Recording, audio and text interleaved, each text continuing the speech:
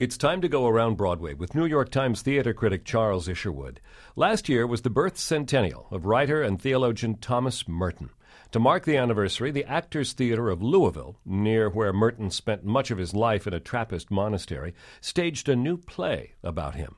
That play, The Glory of the World, can now be seen at the Brooklyn Academy of Music's Harvey Theater. Charles, what form does this play take? Is it a sort of a biographical play? Well, it's really not.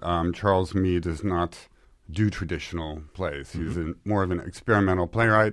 So this sort of takes the form of an informal party, shall we say, with 17 men.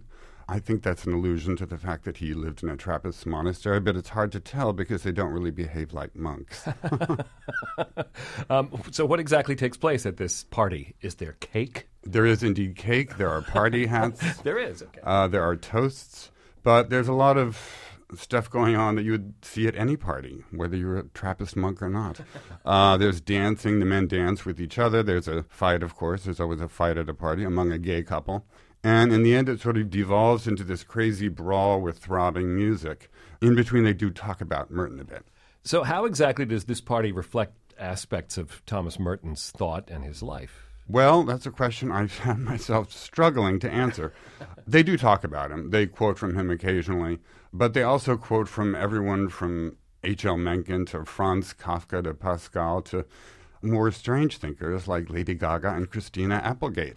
But his name does come up. You learn, I suppose, a few things about him.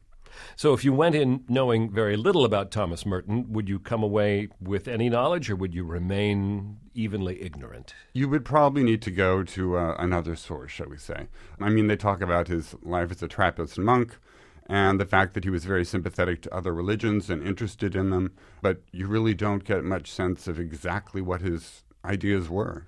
All right. So if you do know about Thomas Merton and go in to this play, what do you get from that? Confused, I would suggest.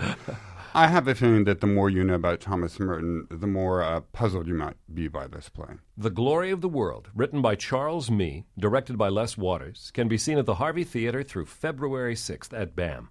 And we go around Broadway with New York Times theater critic Charles Isherwood each week at this time on WQXR.